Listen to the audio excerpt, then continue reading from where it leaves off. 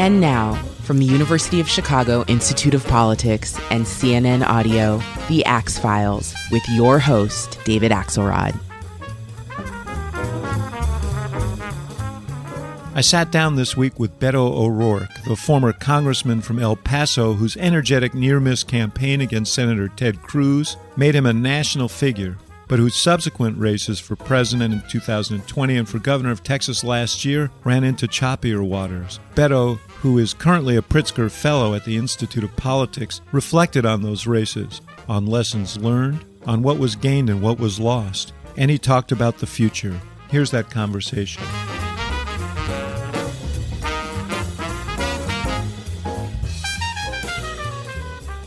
Beto O'Rourke, good to see you, my friend, here at the University of Chicago's Institute of Politics, where you're a fellow.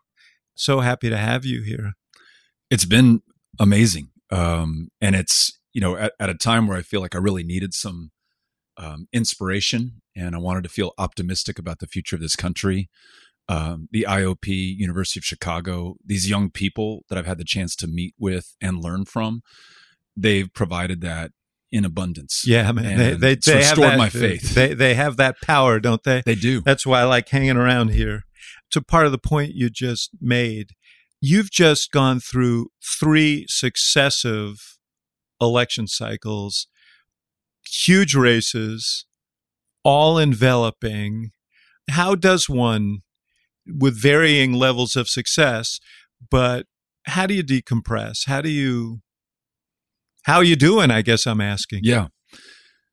In all the important ways, I'm doing great. Amy and I are continuing to raise our kids in El Paso, Texas, and they're just flourishing. Our oldest, Ulysses, is a sophomore. His sister Molly's a freshman right behind him. Goes by fast, doesn't it? Their youngest brother's in 6th grade. Yeah. So he's the one who still talks to us. Yeah, exactly. Other 2 are monosyllabic, yes, or maybe even just kind of a nod when they come in. But it's been wonderful and extraordinarily restorative. I've been spending a lot of time outdoors, which has always been good for me in life. So I just did this great backpack in the Black Range of the Gila National Forest in New Mexico, which is a place my dad would take me up when I was a kid. And I went to this kind of remote section in the Animas Creek Valley and visited this site where in 1879, Victorio, leader of the Warm Springs Apaches, defeated this regiment from the 9th Cavalry in what was described as a massacre and an ambush. What was interesting to me as I read the history after making that trip was most of the troopers from the 9th Cavalry were Buffalo Soldiers. So here were these people who, until recently, had been enslaved, newly freed, pursuing people who had been as free as a person can be up until recently, the Apaches, at the behest of a country whose foundational premise was one of freedom. And all of that in this one place in the remote wilderness that, thank God, we as a country chose to preserve. Now, is that history? Can you still teach that history in Texas? I don't know. Right? It's a real challenge right now in Texas, where you're on the leading edge of the debate on critical race theory, on access to reproductive health care. You lead the country in the number of school shootings. You can't keep the lights on in the energy capital of the world. We have some real challenges in Texas, but this time with family, this time being outdoors, this time diving deep into history, and here in Chicago, connecting with the future, it's recharging the batteries for the fight that is going to be an uncertain one. In fact, the only thing we know about it is it's going to be a long and very hard one in Texas.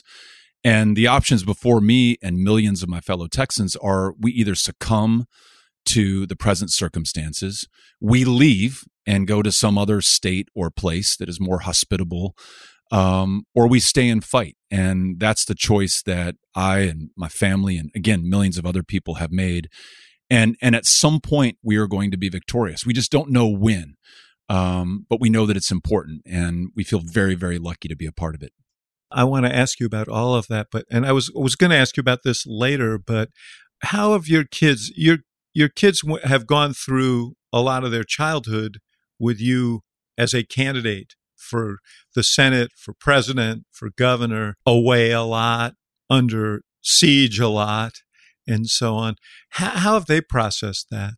Differently, based on their birth order. So for Ulysses, our oldest, he was old enough in the Senate and the other races to really appreciate what was happening. Also old enough to ask me a question. I remember this was 2013. He was born in 2006.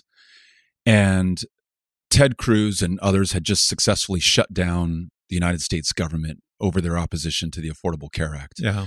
We were in this awful stalemate, kind of held hostage by the Republicans in Congress. And there was this window that opened up that allowed us to go back to our districts. And I availed myself of the opportunity, flew home for, a 12-hour visit. I'm putting Ulysses to bed. And he asked me this question. He says, why do you want to have a job where you're never with us? Mm.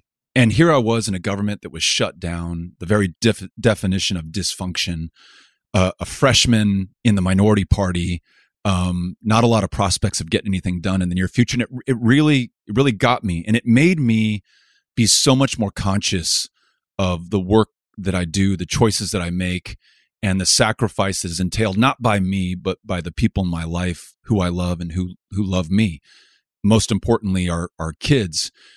And so Ulysses' question has informed really every decision I've made since then. Look, if we're going to run for governor, we better fucking give this everything that we have, because it means a year away from him and Molly and Henry. It means extraordinary sacrifice on the part of others who sign up as staffers or volunteers or donors. And listen, there are people whose lives hang in the balance based on the outcome of this decision. So let's get after it. And that urgency that I feel in the work that I've done is directly connected to those kids. Now, Henry, our youngest, who's 12 years old, has had a different experience. He came of age when I was still in Congress. His dad comes home every Thursday night late, leaves every Monday morning early. And this is just what life is. And so he seems to be perhaps more understanding, or just, in the flow of what it means to be in public service. But I hope, just as I'm sure the case has been for your kids, that while it may or may not be lost on them now, as they get older, they'll realize that we were in the most necessary battles of American history, doing our best to do the right thing. I will tell you, my kids are considerably older than your kids. In fact, when you talked about how your kids at various ages interact with you, I'm already going through that with grandkids. So I don't know that they ever fully, if I had to look back on my career, I guess the thing I most regret is the time that I wish I had been there for them, that I couldn't be there for them, as important as the things were that I thought I was working on. And they were. There is a sacrifice, and the one thing you learn, my wife once said to me, don't blink an eye and have their childhood be over. Hmm. And she was so right about that.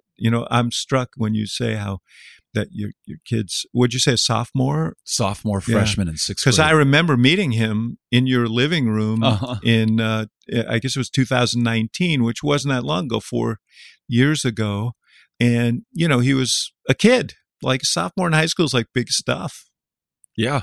He beyond having his own life and being independent and not engaging with us in conversation the way that he used to, it's just so exciting to see him dive into his interests and passions and pursuits, and to see him develop into the adult that he's going to be. I can kind of see where he's going, and it makes me incredibly proud and happy. And it's amazing the change in just those short 4 years between when you met him and where he is today. No, it's a fascinating thing. It's a fascinating thing to watch. Just one more thing on the kids. Do the older kids, there's obviously an awareness among these young people when a campaign is going on. They see ads on television. They see, they catch the news. They see it. They probably, I'm dating myself, they see a bunch of stuff online. Does that impact on them? Do people talk to them? Yeah. Yes. And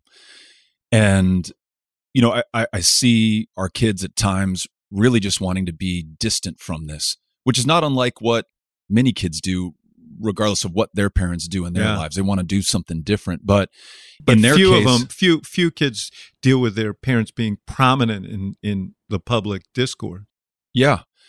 In their case, I think it is pursuing things that are outside of politics. Yeah, right. And I'll meet, it's interesting, as I travel the state and even here in Chicago, I'll meet young people who are the same age as my kids who are nerding out on politics. This is their life. This is what they want to do. They're as civically engaged as a human can be. And my kids are just, perhaps because this is what Amy and I have chosen to do, and there's so much public scrutiny of our lives, and specifically of me. And that can be good, and I think that can also be really bad, and that can be just very tough to process. I'll just say this other thing very, very quickly. If I'm ever tempted to, think about the hardships involved in being in public life or to be away from family, I'm just reminded by this young woman that I just met, who's from Pennsylvania, and her parents are working super tough jobs, and sometimes working double shifts or 2 or 3 jobs at a time. They're not seeing their kids either. Extraordinary sacrifice, all in service to the generation that comes afterwards. The only difference being the level of public scrutiny that's involved, and whether you read about your parents on the internet. Yeah. So let's talk about those, because we did have a discussion back in 2019, and I urge people who are interested to go back and listen to that. It's available. But I want to pick up the story and sort of go backward and forward and talk about these 3 races, because they were all very different. The first race, you were a relatively unknown congressman, known to your constituents, known to some people in Washington, but Texas is a big state. And you take on Ted Cruz, and you take off like a rocket.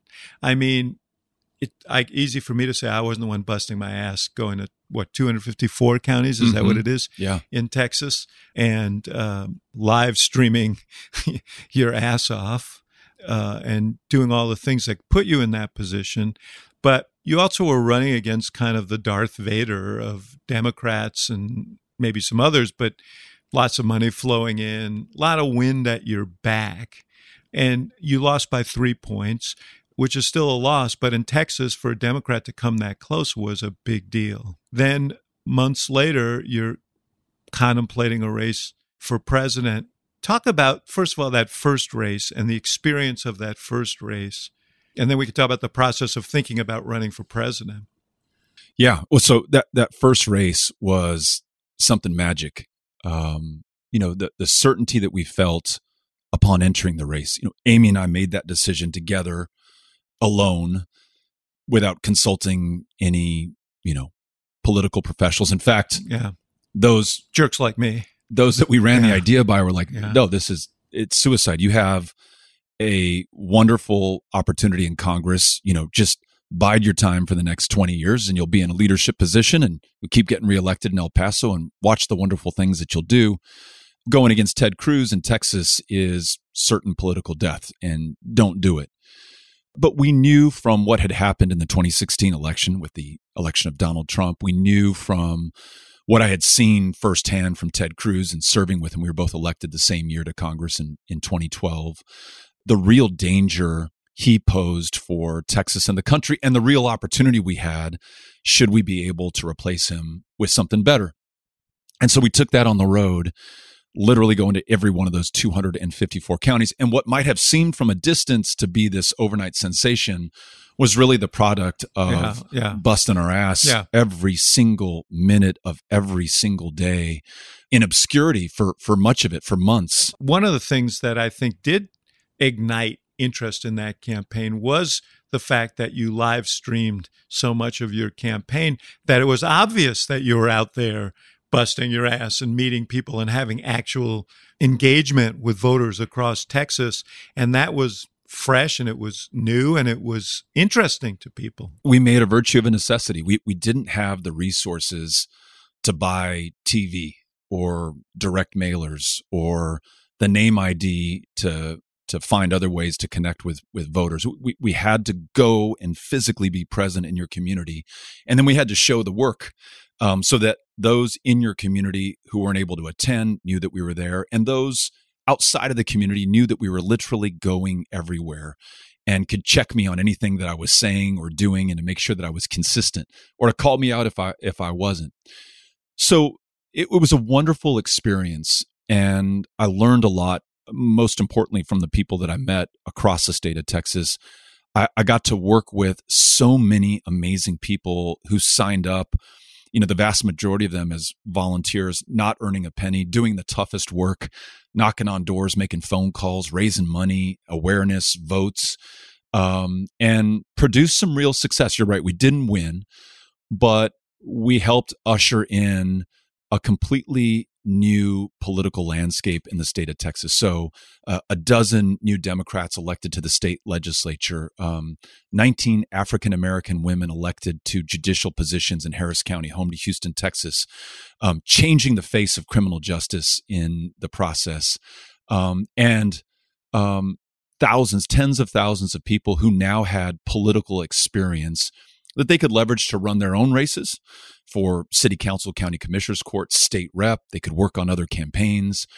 And they were now going to participate in future elections. And they did. And we've seen that in every cycle since then. So it was an incredible experience. Let me ask you about the end of it, because all those people, I know what it's like to be involved in a campaign like that is about not just the candidate, but something larger, and you invest yourself in it, and then it ends, and it doesn't end the way you hoped. It doesn't end the way many of them probably expected, because they're out there and they're feeling it. They're feeling it, and you're probably feeling it because it's the only way to survive, like emotionally, spiritually, and physically, when you're subjecting yourself to it. And then it doesn't happen. And you had won every race you'd ever been in before that, for the city council, for Congress. We may have talked about this a little last time, but what was that like? You're going 100 miles an hour in a given direction, and the bus comes to a stop. And the bus might have stopped, but you're still inside going 100 miles an hour. Yeah, that windshield is pretty. Yeah. So you really feel it. And there's no school for how you come off of or down from an experience like this. It is inherently extraordinary, and in Texas, absolutely unique. And so it's back to family and friends, and I was still a member of Congress until my term expired in 2019. So going back to work and making sure that I could deliver for my constituents and make sure the transition to the extraordinary Veronica Escobar was able to take place. But it's almost inexplicable. I probably cannot find the words. Were you depressed? What's that? Were you depressed? Yeah, absolutely. I would be impressed to meet the person who wouldn't feel that after an experience like that. It's funny. When I ran for Congress in 2012 against a long-term incumbent, against all the odds in the world, and we won miraculously after a similar amount of hard work, I was actually a little bit down after that. It coming down off of that level of effort, day in, day out, the extraordinary focus that you're able to maintain, the discipline in your life, and then it is over. And I've experienced it in a different way, but winning and losing. Of course, you've probably had the very same experience. Except there wasn't my name on the ballot, so that helps when you're not successful. We're going to take a short break, and we'll be right back with more of the Axe Files.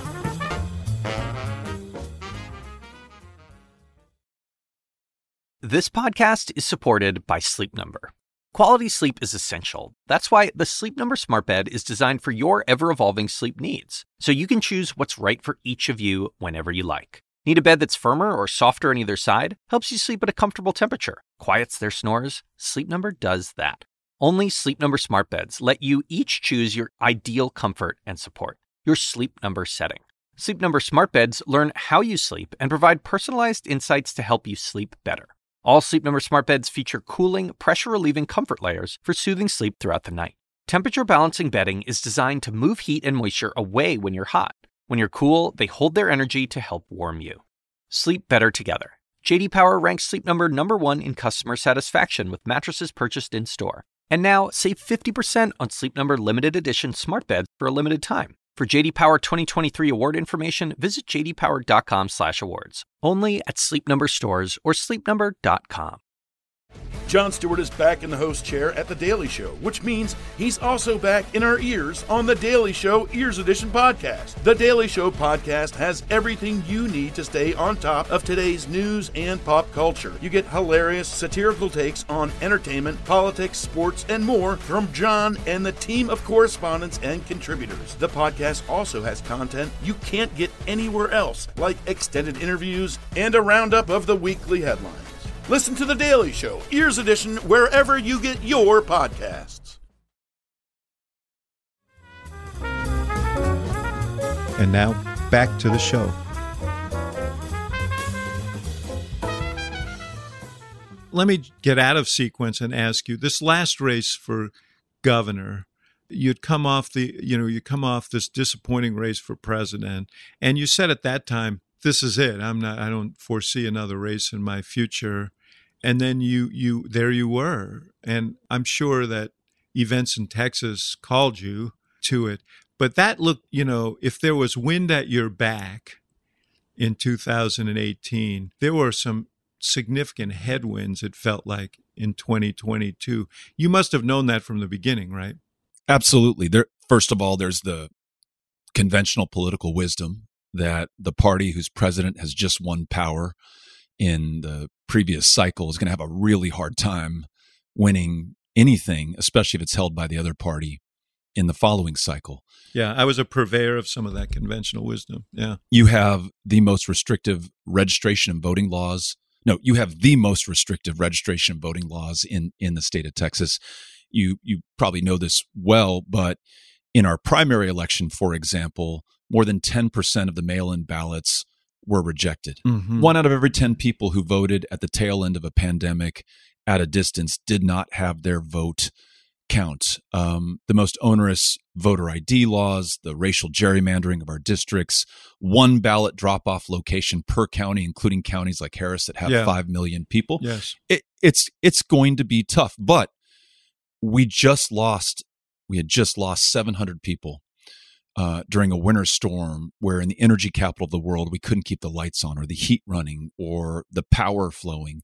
We had the most restrictive abortion access laws that were contributing to a maternal mortality crisis 3 times as deadly for Black women. We led the country in the number of school shootings. This is prior to Uvalde, but following the massacre in El Paso where 23 people lost their lives. Yes.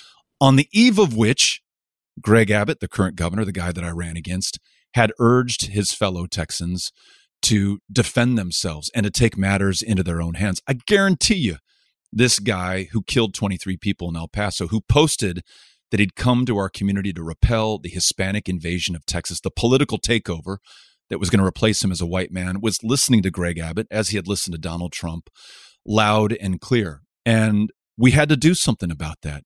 And here's something. This is, I don't know if I'm going to be able to pull this off, and this is going to sound counterintuitive, but running for office, especially in this last race, seemed like the least selfish thing I can do. Counterintuitive because what are you talking about, Beto? It's your ego. It's your name on the ballot. It's about you in that race. And what I've come to understand, especially the more I understand our history as a country, a democracy, and especially in Texas, is that these long, tough fights require us to do things that are by definition not going to be easy and may even seem impossible. But if we don't do them, we don't advance the cause, and we're only going to delay the day upon which we finally realize these victories. And the less I made it about me, and the more I made it about Texas and Texans and what we needed to do and finding my role within that, the more natural a decision this was for me. And maybe not unlike, other times I've entered the arena, I didn't know what the chances were. I knew what the conventional odds told me was possible or impossible, but I knew that I needed to do this. I knew I needed to be part of it, just like, again, tens of thousands of other Texans knew they had to do the right thing at the right time, regardless of the outcome or the odds. And so that's the mindset. Regardless of what I had said before, after the presidential, I wanted to crawl into a cave and never show my face in public again. I had, I'd put myself out there as I knew how, in service for a higher cause, defeating this guy, Donald Trump, who posed a mortal threat to our country and our democracy. I thought we had built something special in Texas, the coalition of young people, of Democrats, of independents, of Republicans, 500,000 of whom had voted for me in that Senate race, bridging some rural-urban divides. Can we bring this in service to the single greatest task before us? It just turned out I wasn't the right person for the job. We didn't run the right campaign. It wasn't the right time. We weren't prepared after running an exhausting 2-year campaign for Senate to mount an even larger campaign for president. I don't know all the reasons why. But after that, I think selfishly, I thought it was about me when it's not. It is about all of us and what we are going to do together. So I now know better than to say I will or won't do this thing. I just know that I've got to be part of this fight. I don't know the role or the path. I know it's important. I know it's part of my life's work. And back to our kids, I know I owe it to Ulysses, Molly, and Henry to give this everything I've got while I still have a chance to. Getting back to the governor's race, because I do want to talk about the presidential thing, which is an experience unto itself. You like I said, you had these headwinds. Everything you say is, I believe about Texas, the challenges in Texas, the policy challenges. I mean, I disagree, obviously, with the direction that Texas has been led. That said, you lost by 11 points. Did you know the whole way? I mean, unlike the first race, where I think you had a sense you might pull it off, did you believe you were going to pull this off? Yes. There is no other way to get through to run. Yes. And it's tough because, again, we knew the odds were against us from the beginning. The last time a Democrat has won this office in Texas, Ann Richards in 1990 happens to be, the greatest governor of my lifetime, maybe in the history of the state of Texas. Also, one hell of a politician too. Extraordinary. Yeah. No one like her before or since. We knew the recently passed and signed voter suppression legislation was going to make this even harder. But,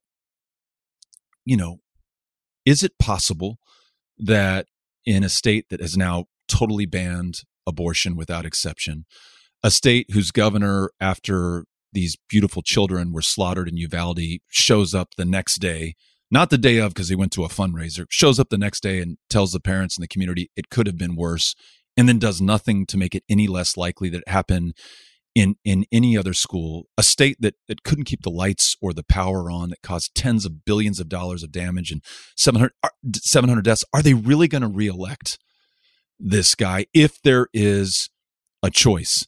And can we make that choice as clear as day and give this everything we've got, raise as much money as we can, travel to every single part of the state, learn from the mistakes and the campaigns that we've run in the past, and apply that all singularly to this effort of winning political power so we can make life better for the people of Texas? So you tried, and you lost fairly decisively. Why?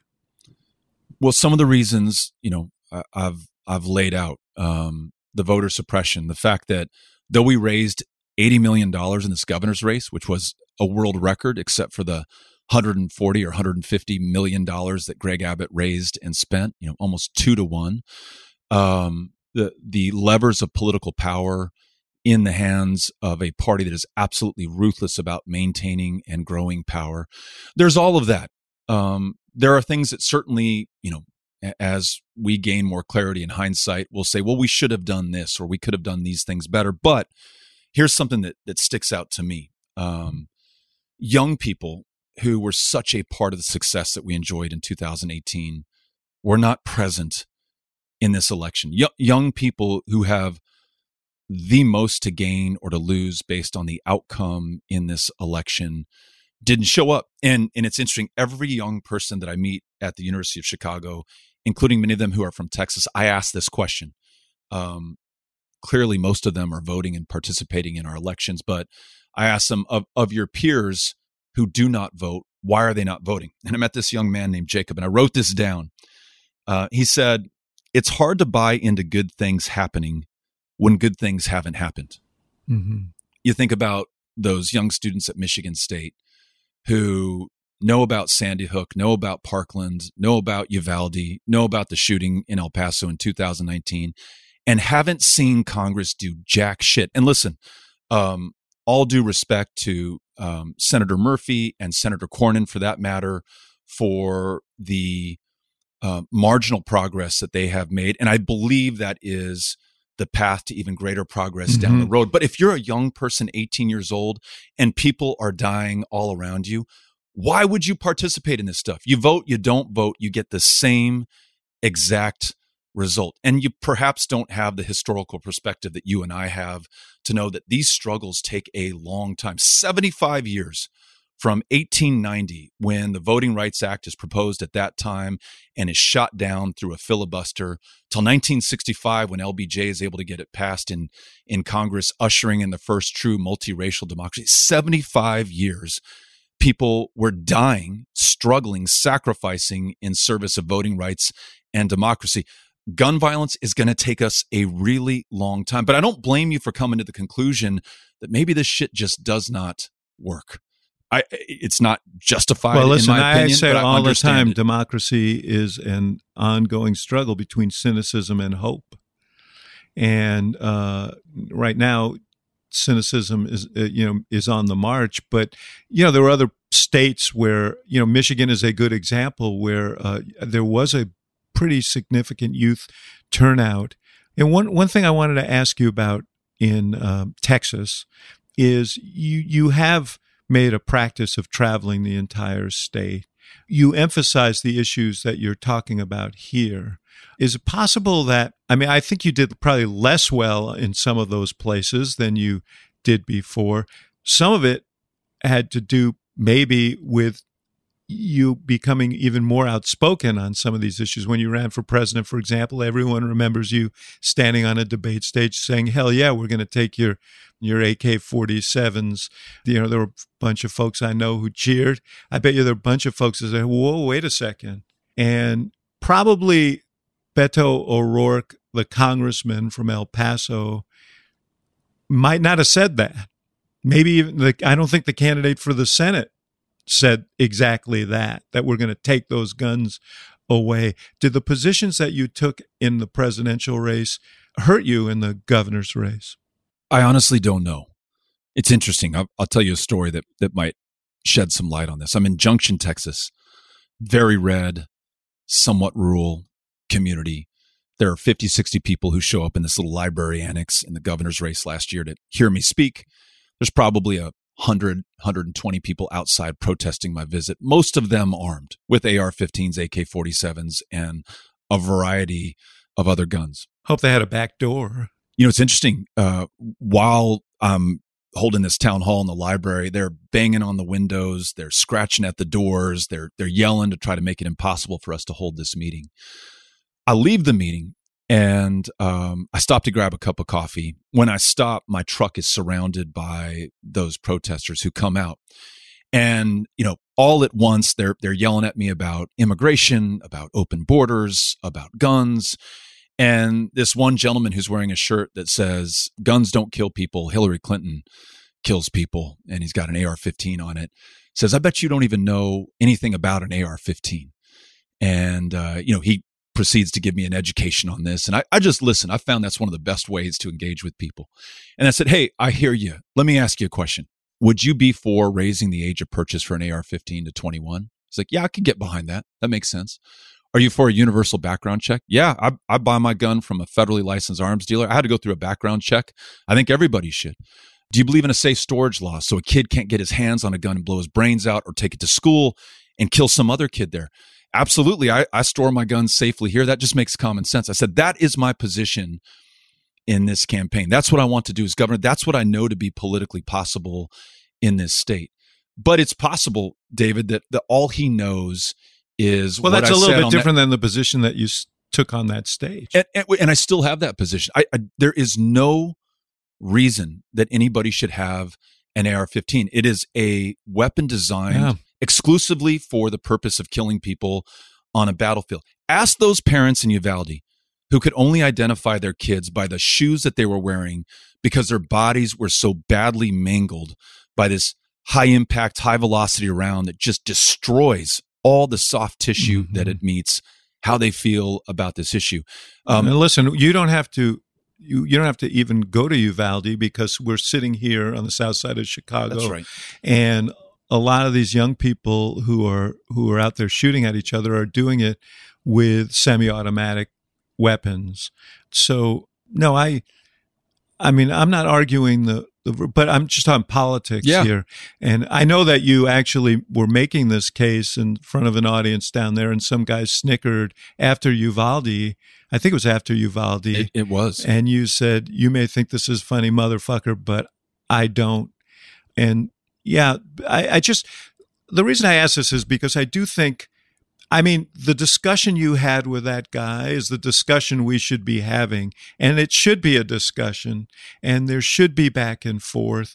But the environment seems to have hardened even since you ran in 2018. Am I wrong about that? No, I think you're absolutely right about that. The lines have become deeper and tougher to break through. The only way I know to do it is to be there in person. I can't, I'm not going to break through in a 30-second ad, especially if Abbott's spending 140, 150 million. That's before independent expenditures in this state. I've got to show up in person and connect with you. And I can't just do it once, and I can't do it in one election cycle. It has to be sustained over time. There are 55 counties in Texas that don't have a Democratic Party chair. There are 55 counties in Texas where there's really just one party rule. Probably Fox is the only cable channel that is playing in any public place that you go to. And it's or OAN or Newsmax. That's right. Yeah. It's no wonder if Democrats have forsaken these communities, which they have. There's no other way to call it. That these communities are not listening to a message about reinvesting in public education or reopening these closed public hospitals, more of which have shut down in Texas and rural communities than any other part of America, about making sure that you can get online so you can finish your education or find a job, or that we fix the roads or the water system that is shit in your community because there's no contest in November. Republicans can take your vote for granted, therefore no accountability, no improvement, no progress. I don't blame you for being pissed off, but if we don't show up and connect with you and describe a vision and a future that is only possible if we are part of the solution, if Democrats are there and are winning elected office, then we're going to continue down this same road. And it has to be a sustained investment and commitment over time. You know, Stacey Abrams, I think, has shown us that in Georgia, this decade-long project that helped to produce the two extraordinary Senate victories, the Electoral College win for Biden. Really, 3 Senate victories. 3 Senate victories now, exactly. It took a long time, and obviously it is Stacey, it is a lot of other people who are involved in that work in Georgia, along with these candidates who put themselves out there. We need more of that in Texas, a state that is 3 times the size of Georgia and receives a fraction of the investment. Listen, I think showing up is extraordinarily important. Why did Barack Hussein Obama, a black guy from Chicago, Illinois, win the state of Indiana in 2008? Because he spent a lot of time in the state of Indiana, and he could defeat caricatures through his personal campaigning and his presence in the state. But let me just ask you one other thing about this.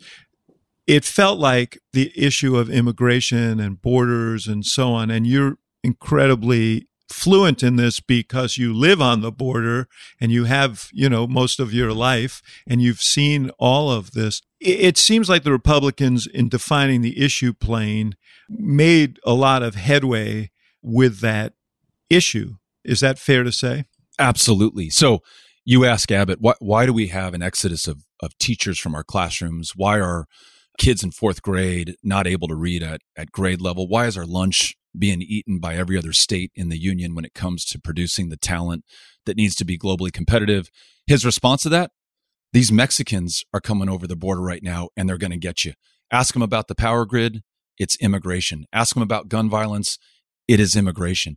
And the message from Republicans is beautifully simple and absolutely politically advantageous.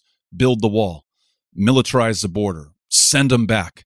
Ask a Democrat, well, we need to hire more immigration judges and we need to shorten the time to adjudicate asylum claims and we need comprehensive immigration reform. What the fuck does that mean to anybody since we haven't had it since 1986?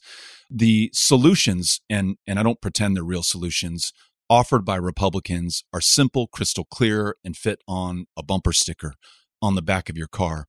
Democrats, acknowledging the complexity of the issue, really have been at a political disadvantage. The only way I think that we get through this is by solving it. At some point, when Democrats have control, as Biden briefly did, as President Obama briefly did, they've got to use that capital to solve this challenge.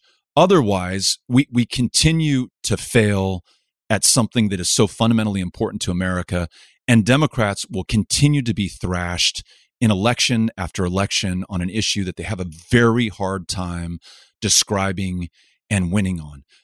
And lastly, I do think there's an opportunity for Democrats to talk about immigration in non-defensive terms.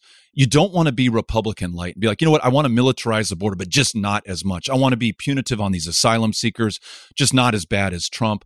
No, I believe in immigration. I think we're so goddamn lucky that people want to come from all over the planet to this country, reveal their genius to us, to do better for themselves, to do better for every single one of us. That is America, and we are going to lose it if we don't capitalize on it right now. Let's find a safe, legal way for people to come here and do this the right way. We're going to take a short break, and we'll be right back with more of the Axe Files.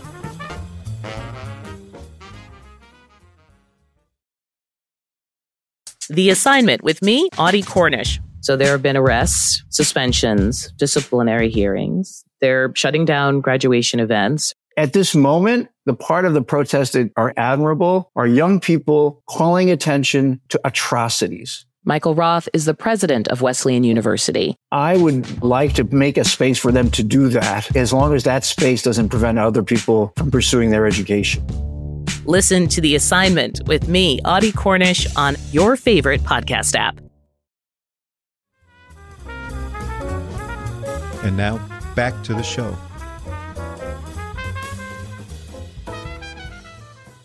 I'm the son of an immigrant, okay? So I believe deeply in that. I'm grateful every day that my father, who was a refugee, was able to get here as a child, and that we as a family have had the opportunities that we've had.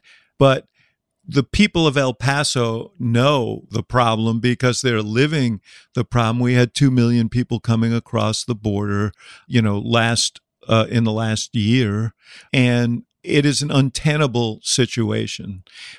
So doesn't there have to be, I should ask you, what do you think about what the president just announced, which essentially is to say if people cross the border illegally, they're going to be presumed not to be qualified for asylum, and that further that if they can seek asylum or safe haven in other countries along the way, that they should do so. What was your reaction to that?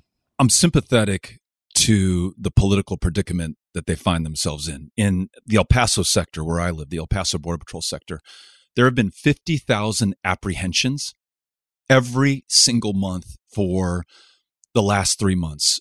In downtown El Paso, you can still find asylum seekers from Venezuela who are sleeping on the streets of South Oregon, right across from Sacred Heart Church, Amy and I volunteer to do our best to help places like Annunciation House and other Catholic charities to do our best to be there for people who are at their most vulnerable. I mentioned the political dynamic of this, which is consistently a loser for Democrats. But I don't think this is the right answer. Use this app to make an appointment. We're turning you away at the ports of entry because of Title 42, a really cynical use of a public health provision in the law that is frustrating people's attempts to lawfully and legitimately claim asylum in the United States of America. Now, they can make that claim. It basically compelled people to wait across the border rather than penniless with their kids. If they're lucky. It goes out of effect in May, which is why Biden is doing what he's doing right now. Right.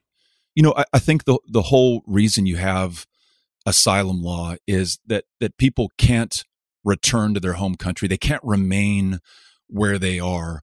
They've got to do their best, as you and I would do, as your parents did, to save their lives and the lives of their children and give them a chance to succeed. And for our entire history, that has been the story of America. And look, I'm sure this is well-intentioned, knowing the president, knowing the people who are advising him, but I don't think this is. But what is but what is the right solution?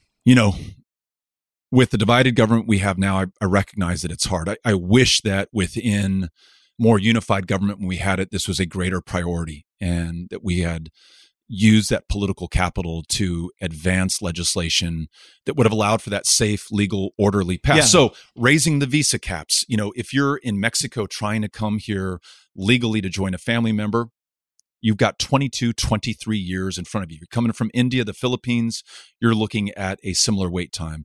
If you're an asylum seeker, 6 years to adjudicate your claim, and you may be waiting in Mexico on the streets of Ciudad Juarez.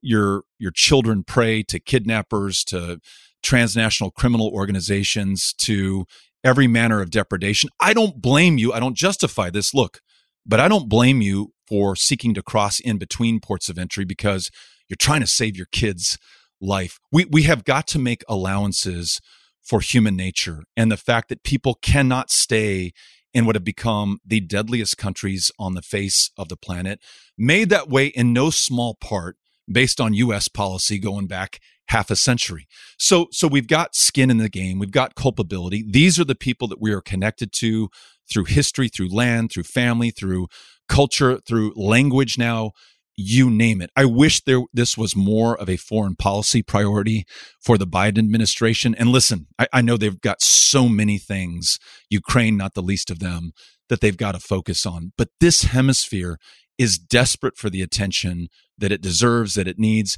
If we don't use the extraordinary convening power of the United States to bring the countries together to work on hemispheric solutions to this, you and I, if we're lucky enough to meet again in 10 years, will be having the exact same conversation.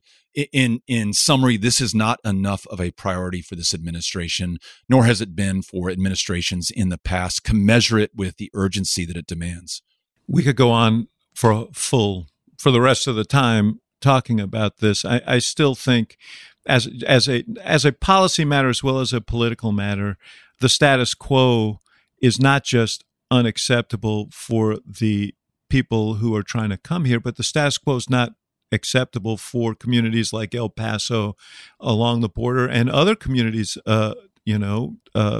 So what I didn't hear from you was what to do at this juncture about that. And it seems like a very thorny problem. Allow people to claim asylum on U.S. soil, to begin that process. Adjudicate it much more quickly. If it's taking years, let's do it in months or even weeks. And look, this is not popular amongst Democrats, but if you do not pass the bar to claim asylum, you are going back to your country of origin, no ifs, ands, or buts. If you do pass that bar, welcome to America. I mentioned raising the visa caps. I'd like to see us have processing centers on the border that are fully staffed. I'd like to see us hire more immigration judges. Their workload is insane. And it's part of the reason that you have a years-long wait on some of these things. The idea of processing this stuff in country, it sounds nice. It would be wonderful if it worked, but there are people who cannot stay at the risk of their own lives or their children's lives in the countries that are in right now. But you cannot escape the fact that all of these things will improve our immigration system at the margins. The only way to get this done in a comprehensive way is legislatively through Congress. And that means expending extraordinary valuable political capital from this administration or the next. And thus far, going all the way back to Ronald Reagan, and I know the Obama administration tried. I know the George W. Bush administration tried. Both tried hard. I mean, the Obama in 2013, I think there was a comprehensive immigration bill that passed the Senate with like 67, 68 votes, and the House refused to take it. You had a speaker who was beholden to the most radical element of his party. Not unlike the situation we have right now. Absolutely. So let me go back to your journey in the time we have left, because we didn't talk about the decision to run for president, and you started talking about the fact that you were exhausted after this long race for the Senate. There were a lot of people urging you to run for president, and you entered the race, and it didn't go well from the beginning.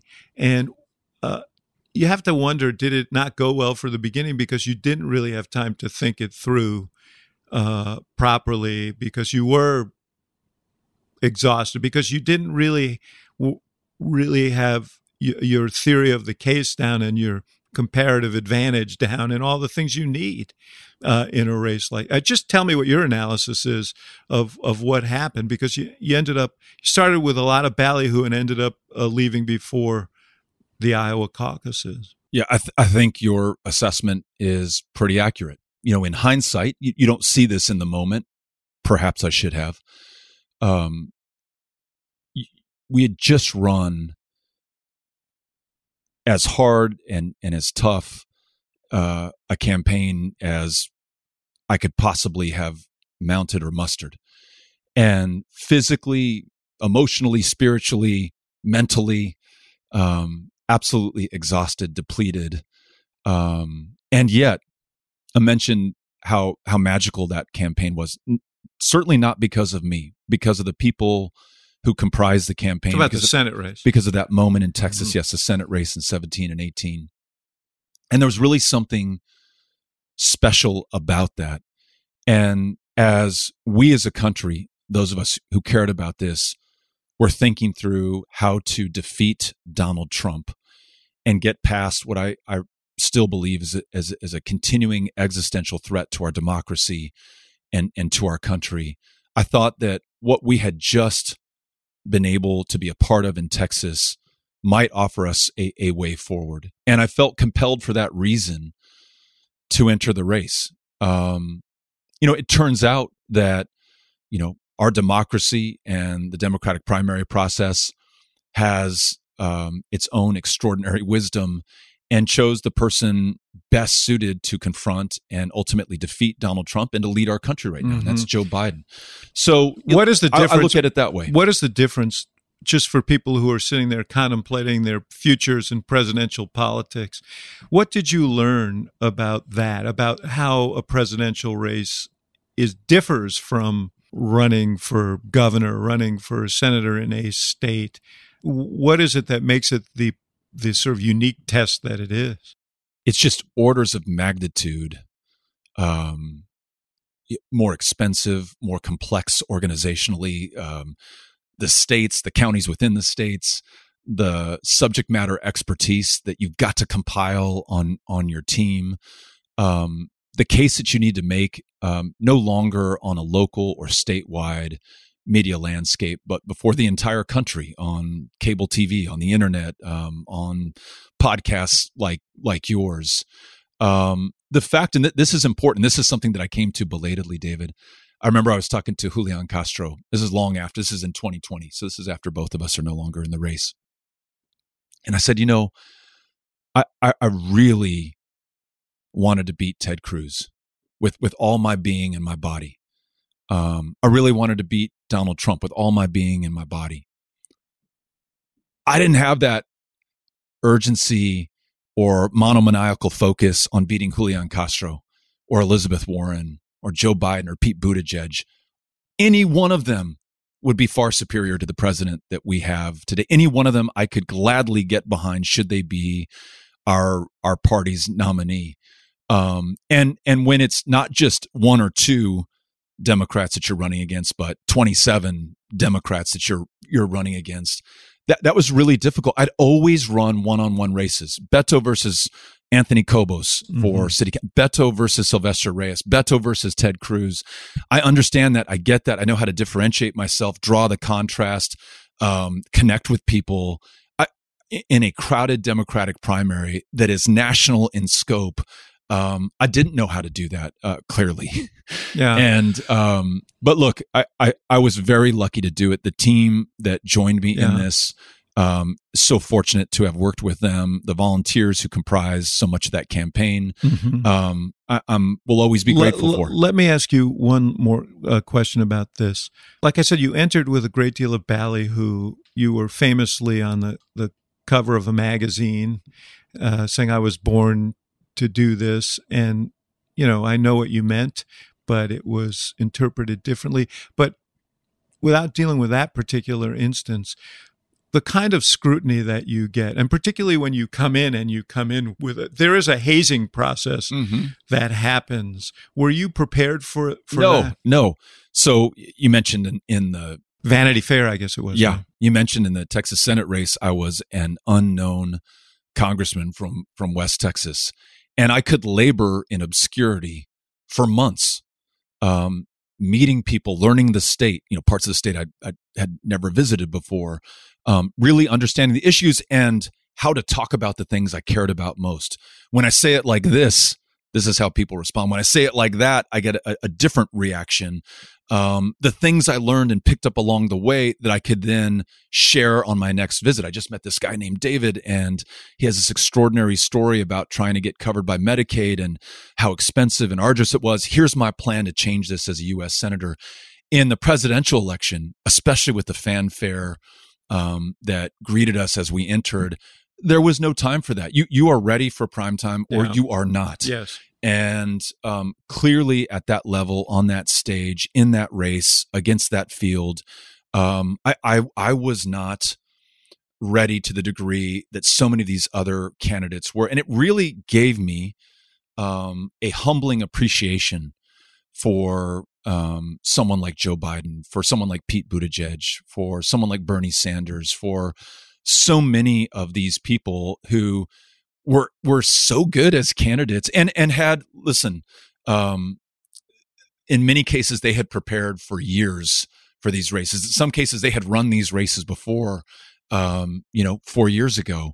But all that being said, they did really exceptional work in making the case and differentiating themselves and making this a contest that ultimately produced what I think is the best candidate, not for our party, but for our country. And I think that's been borne out over the last 2 years. So look, all's well that ends well. And I'm grateful to have had the opportunity to have been part of it. I'm grateful for the fact that Joe Biden is the president of the United States right now. And I will continue to do everything I can in whatever role or form it takes to be part of what I think is the most important fight in the country. And that is to make sure that our democracy survives, that the right to vote is honored, and that the will of the people is expressed in the policy that we adopt and the people who represent us in positions of public trust.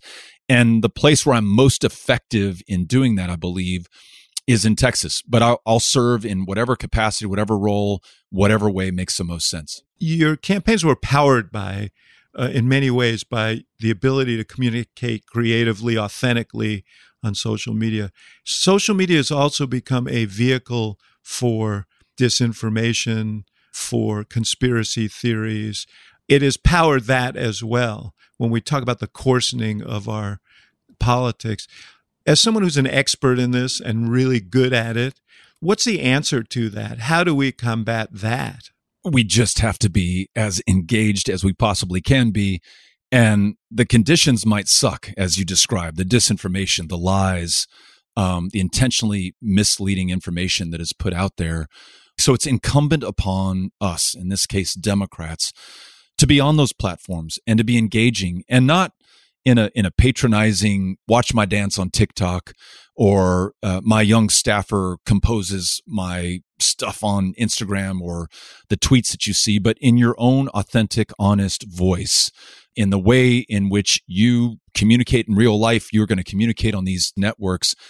That's the way that we're going to meet people where they are. When you say meet people where they are, sometimes people are in places where algorithms shove them that you and I are not going to be invited. Right.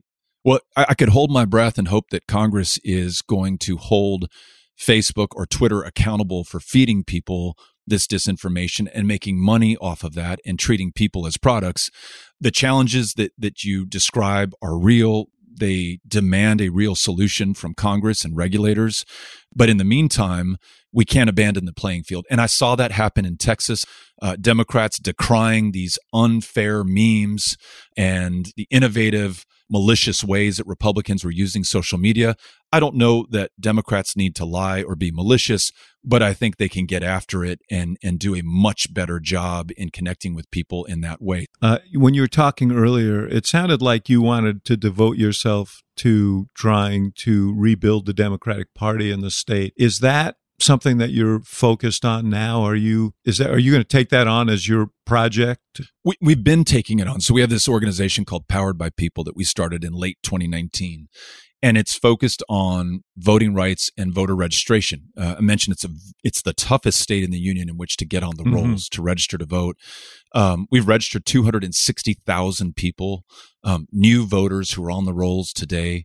We're doing off-cycle voter engagement. So we're knocking on your door, not to say, hey, David, the primary's in a week. Can I count on your vote for, so-and-so? It is, hey, I'm showing up to find out how things are in your neighborhood, to get to know you better, to build a relationship, and to make sure that when we talk about elections and voting, it's not the first time that you hear from me. So that work is important, and it's important for the party. It's important for democracy. And that's where you in the near term. And I love that. Yeah. I love volunteering in that organization. I love working with those other volunteers. I love what we've built so far.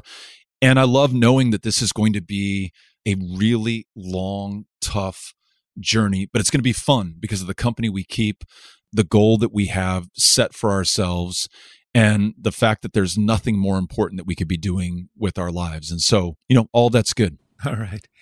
Beto O'Rourke, it's always good to see you. Thanks again for coming here to the Institute of Politics and inspiring some young people, the Beto O'Rourkes of the future.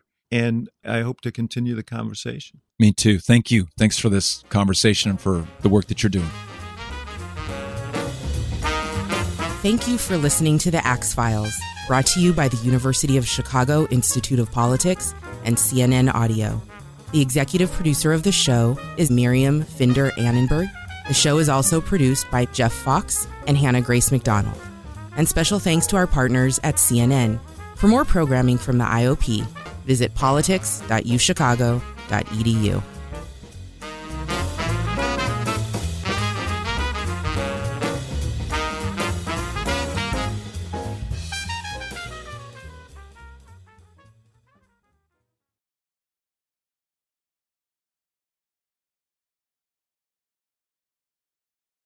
Quality sleep is essential, and that's why the Sleep Number Smart Bed is designed for your ever-evolving sleep needs. So you can choose what's right for you whenever you like. Need a bed that's firmer or softer on either side? Helps you sleep at a comfortable temperature. Quiets their snores. Sleep Number does that. Sleep better together. J.D. Power ranks Sleep Number #1 in customer satisfaction with mattresses purchased in-store. And now, save 50% on Sleep Number Limited Edition Smart Beds for a limited time. For J.D. Power 2023 award information, visit jdpower.com/awards. Only at Sleep Number stores or sleepnumber.com.